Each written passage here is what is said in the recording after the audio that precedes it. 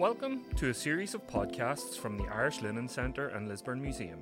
In these podcasts, we talk to historians, journalists, authors, and community practitioners, and invite them to share their research, their love of museums, and their thoughts on the role museums play in society. This podcast has been made possible with the generous support from Lisburn and Castlereagh City Council. Hello and welcome back to the Lisburn Museum. Joining us on the penultimate week of our Winter Talk series is Dixie Dean, who is here to talk about the plight of the big houses in Northern Ireland.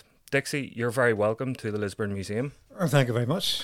Dixie, if I could just start with your background. Could you tell us your background and how you came to this topic of the big houses in Northern Ireland and perhaps what it means by a big house? Well, it goes back a long way. I left school, I suppose about 1963, without any careers office. And my intention was to play cricket for England. That was my only ambition in life. Until the art teacher came to me and said, why don't you can draw a bit, why don't you try architecture? So, cut a long story short, in 1964, I found myself studying architecture at Belfast College of Art.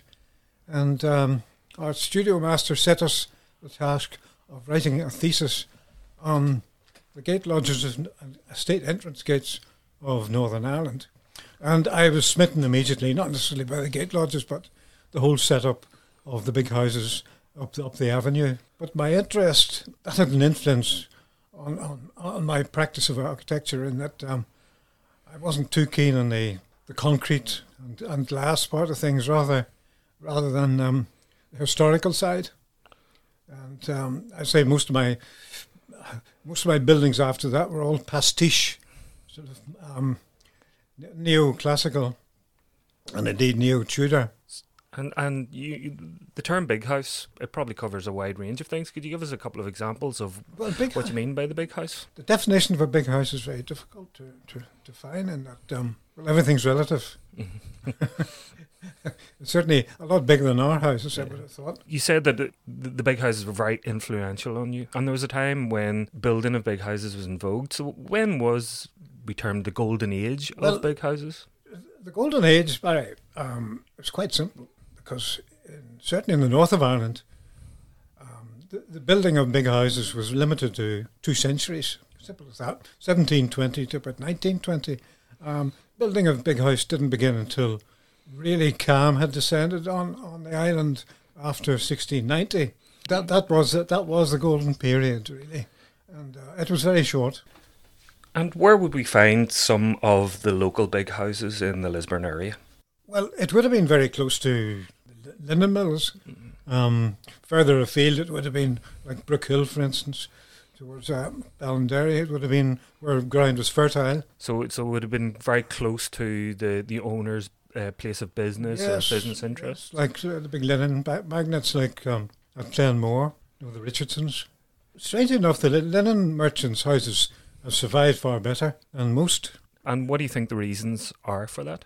I suppose that they were a reasonable and sustainable size to look after. They didn't suffer from social change like an awful lot of big country houses did. I've been reading your book, and you do mention that the people who owned these houses perhaps overstretched themselves and couldn't look after the big houses. Did I say that? Yes, yeah. Indeed. This is true because there was an awful lot of folly involved. For instance, the heir immediately inherited. He may have frittered away a fortune. It certainly happened to a big house down in Auchnacoy called Garvey, and it was started in 1812. And by 1815 it was completed, and he had fled to France because his creditors were chasing after him. And that's shortest lived house I can think. There are different styles. You've mentioned 2 different styles that you were influenced by. What are the variations in the big houses in terms of style? Did they follow a style that was either local or UK or even Europe-wide? Well, no, they were initially, they could be quite plain. The gentry farmers' houses were very plain and vernacular. Then you went from that to classical, indeed, Gothic, Georgian Gothic. Italianate became very popular after a while with its obligatory viewing tower Belvedere. And then there was the Tudor revival. There was cottage ornate. But finally, arts and crafts. So there's a real Europe-wide influence that's brought to bear in the architecture locally. It was more British, English in particular, because around about the 1770s until about the 1870s, pattern books were very important, architectural pattern books, and rather than employ an architect, which of course they decided they couldn't afford, they would take a pattern from these books, replicate it. You have mentioned that the golden age was between perhaps 1720 and 1920. 1920, the island of Ireland is ablaze in many respects. How did the sort of what's termed now the Irish Revolutionary period impact the big houses? Well, strangely enough, in Ulster, it impacted far less than the rest of the island. In fact, in that first wave of troubles, the 20s, second wave, of course, the 70s and 80s, I suppose, that first wave, there were only 10 houses destroyed, and 3 of which were rebuilt. Whereas, the reason for that, I think, is because in Ulster, or Northern Ireland, the landlord and his tenantry really had the same political aspirations, and they weren't at each other's throats all the time. They were loyal to the crown, in other words. Yeah. In your book, you've talked about the depressed state of many of the big houses. Do you think now, in more recent times, there's been more of an urge or a culture of preservation of these big houses? Absolutely, no doubt about it. And I don't think it's a coincidence that it coincided with the formation of the Ulster Architectural Heritage Society. They made everybody aware of our architectural heritage, and they lobby like mad. They lobby the public. They lobby ministers. They lobby planners. They're constantly on the monitoring the situation. And I suppose there are some of the big houses that are managed by National Trust, things like that. Is that a factor, that these are more carefully managed, the ones that are in those hands? Well, they certainly make everybody more conscious of what we have. And do you think there's a way to go to improve our understanding and appreciation of the big houses? I think possibly it's in the hands of the planners and the authorities to be more strict upon. There still are some outrages about, not as many as there used to be, but for instance, J.A.K House in Fermanagh and Favour Royal in Tyrone are just lying there rotting away. In terms again of partition of the island in the 26 counties of the south, is it much the same in terms of the state of the big houses, or who they're managed by, or who's in charge? Well, they're very active down south as well, with the Irish Georgian Society. And, things have changed dramatically down there as well. You have been involved in this area for quite a while, and is there any item that you have come across in your research which you would place in the Lisburn Museum? Well, I mean, I've only become conscious of it. For instance, they're a bit lacking photographs of the insides of these big houses. I can think of Conway has a huge archive of photographs taken internally.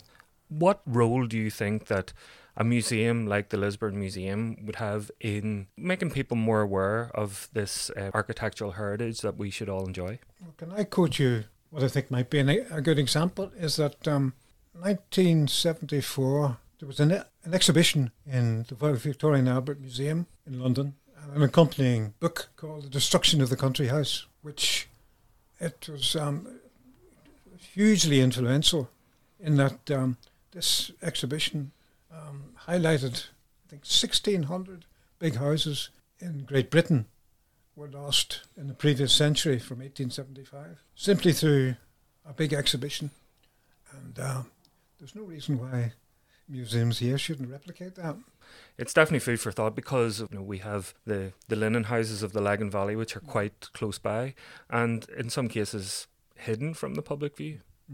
Do you think we have a role in and they don't have to be lost houses on your exhibition. Obviously, you're the surviving ones.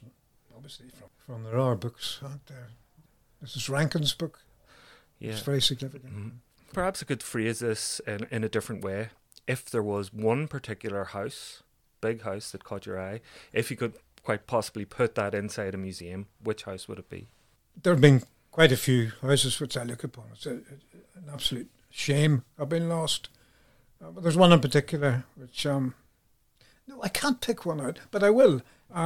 Roxburgh House in County Tyrone, a massive French chateau, which is long gone. And of course then there was the Tynan Abbey outrage. That was a beautiful house, which they demolished rather than keep it as a picturesque ruin.